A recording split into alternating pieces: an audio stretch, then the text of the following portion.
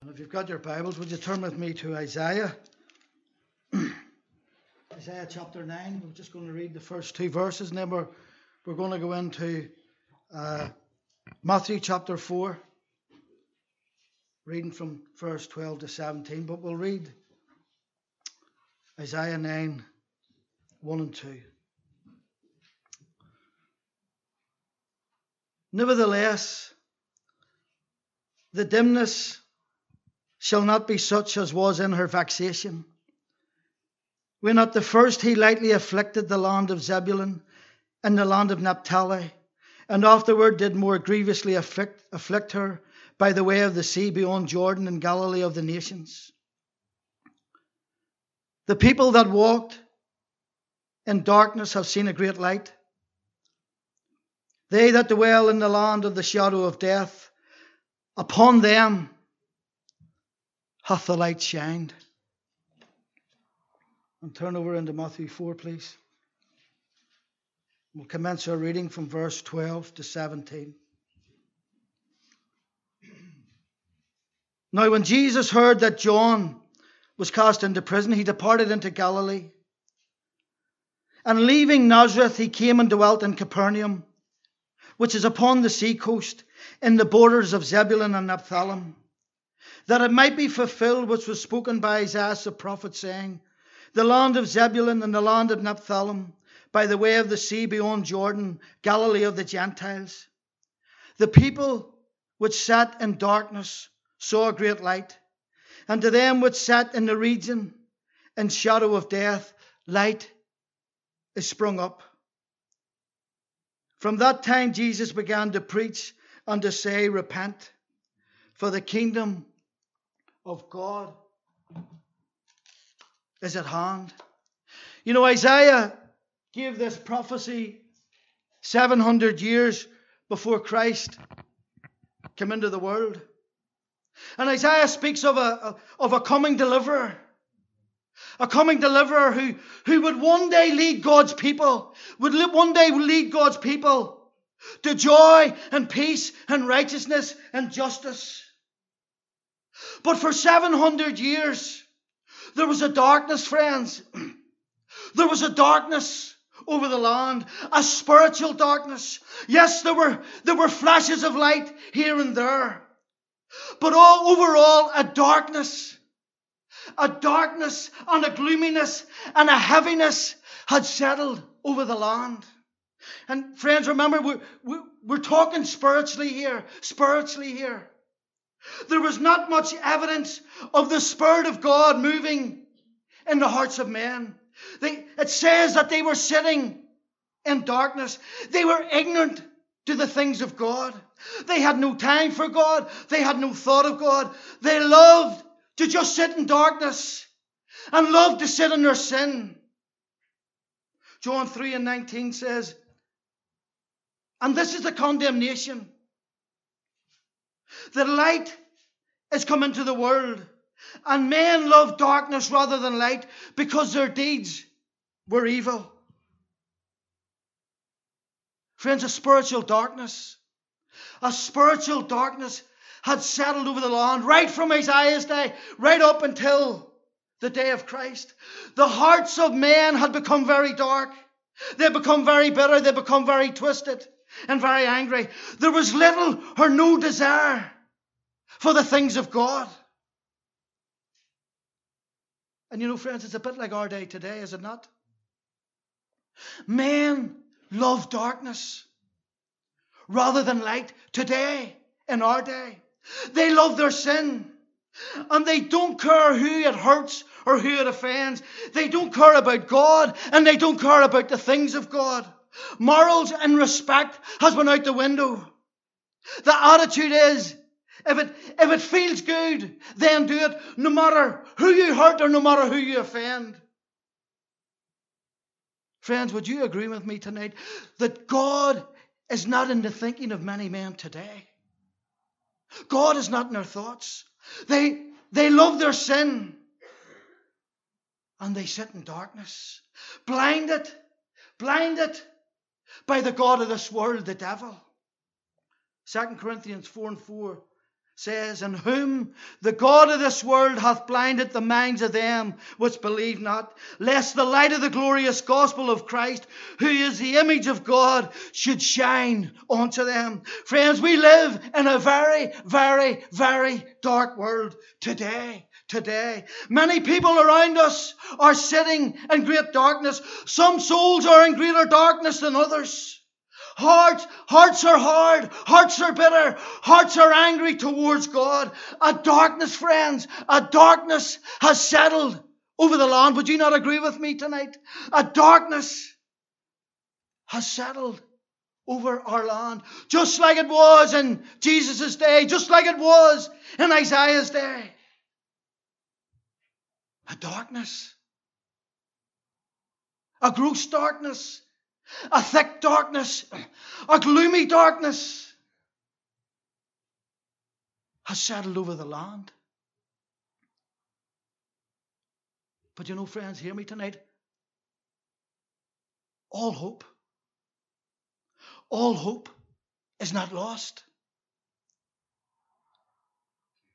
Do you get that tonight? All hope is not lost. For you see, the people that sat in darkness, they saw a great light. They saw a great light. And to them which sat in the region and shadow of death, light is sprung up. It says light is sprung up. Or could I put it another way? Revival had come. Revival had come. And that revival came in the form of our Lord and Saviour, the Lord Jesus Christ. The psalmist says, for with thee is the fountain of life, and in thy light shall we see light. Isaiah 10 and 17 says, and this is speaking of Christ, and the light of Israel shall be for a fire, and his Holy One for a flame, and it shall burn and devour his thorns and his briars in one day. Luke 2 and 32, it says that Christ was a light to lighten the Gentiles and the glory of thy people Israel. Jesus said in John 8 and 12, I am the light of the world. He that followeth after me shall not walk in darkness, but shall have the light of life. He said again in John 9 and 5, as long as I am in the world, I am the light of the world. And finally he said in John 12 and 46, I am come a light into the world, that whosoever believeth in me should not abide in darkness. Friends, the people that sat in darkness, they saw a great light. They saw a great light. And when the light shone, their lives were never going to be the same again. Their lives were never going to be the same again. Again, the land of Zebulun, the land of Naphtali, by the way of the sea beyond Jordan, Galilee of the Gentiles, these lands and many beyond. Friends, hear me, many beyond were changed forever because of great light. Because a great light had shined upon them. Revival, friends, revival broke out amongst them. You know, folks, as I've already said, these people were living in gross darkness. And not only that, they loved to live in darkness. They would rather live in darkness than in the light. But all that changed when the light of the world shone his glorious light upon them. You know, Matthew Henry says, and he's speaking about this verse in Matthew 4 and 16, but Matthew Henry says this, the privilege they enjoyed when Christ and his gospel came among them, it was as a great reviving as ever a light was to a benighted traveller. And that just means to a traveller who's walking in darkness. A great reviving, friends. Friends, when the light shone, then revival broke out. When the light shone, then revival broke out. You all know what happened. It's in the scriptures. The gospel was preached. Lies were turned upside down. The blind were made to see. The deaf could hear. The dumb could speak. The lame could walk. The dead were raised to life. The oppressed and the depressed were set free. Demons were banished. A joy filled the hearts of many. And lives were never ever going to be the same again. Revival had come. Friends, revival had come, all because the glorious light of the gospel shone. It shone. It shone upon them. Those that sat in darkness, friends, they saw a great light.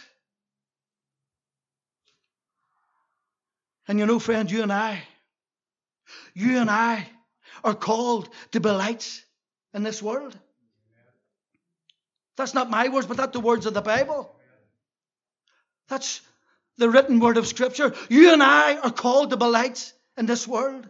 The Bible says that we have to let our light shine before all men. Isaiah said in 42:6, I, the Lord, have called thee in righteousness, and will hold thine hand, and will keep thee, and give thee for a covenant of the people, for a light of the Gentiles. Jesus said in Matthew 5:14-15, Ye are the light of the world. A city that is set on a hill cannot be hid. Let your light so shine before all men that they may see your good works and glorify your Father which is in heaven. Paul, speaking in Acts 13:47, he said this, For so hath the Lord commanded us, saying, I have set thee to be a light. I have set thee to be a light of the Gentiles, that thou shouldest be for salvation unto the ends of the world.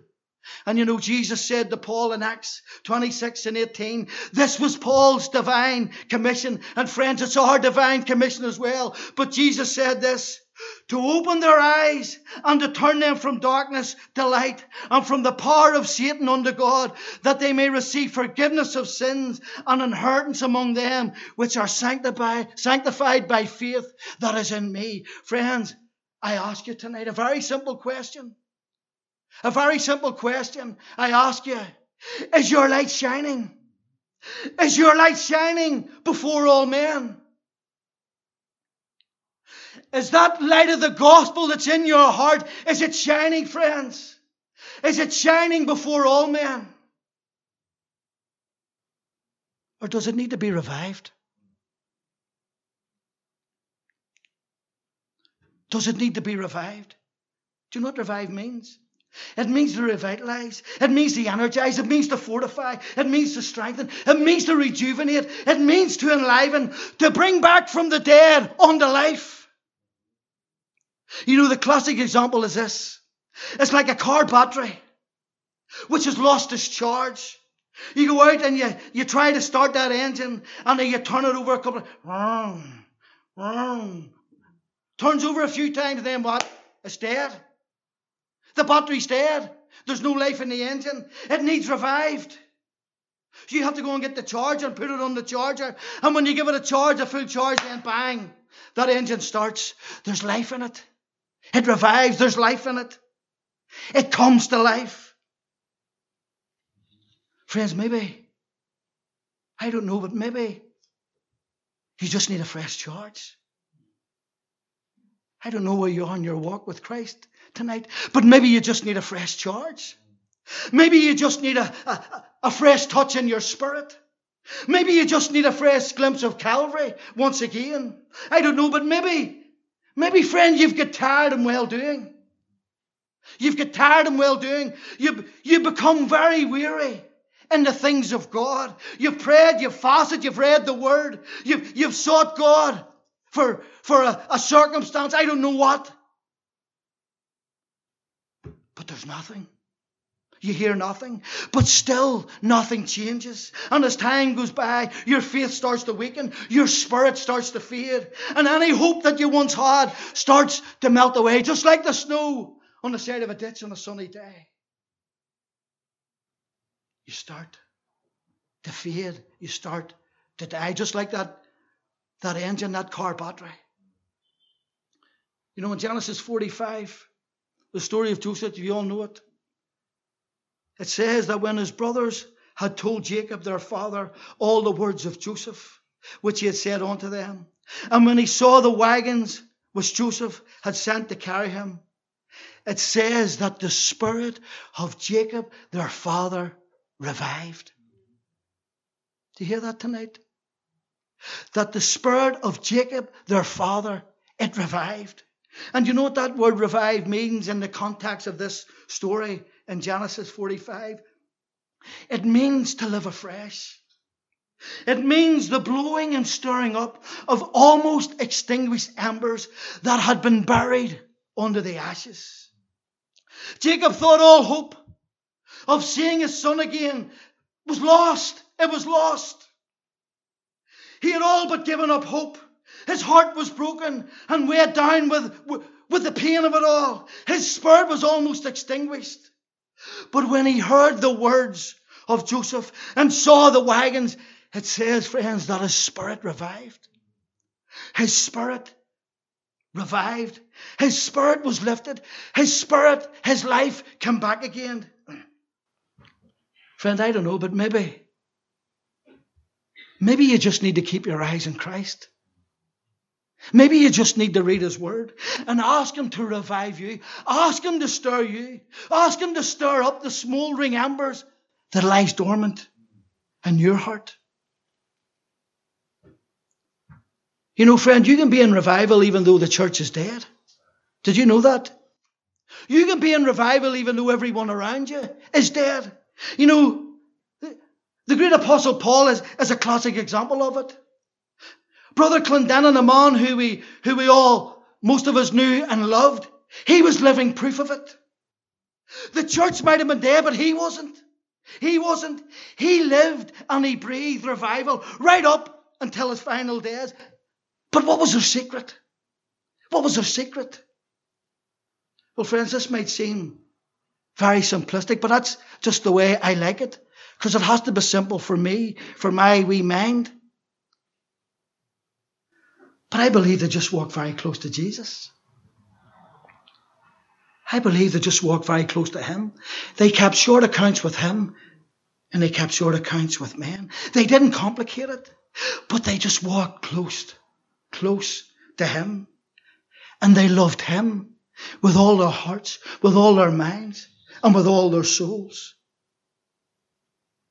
Friends, maybe the church, and I'm talking in the broader sense tonight, but maybe the church needs a closer walk with him. Maybe we need a closer walk with him.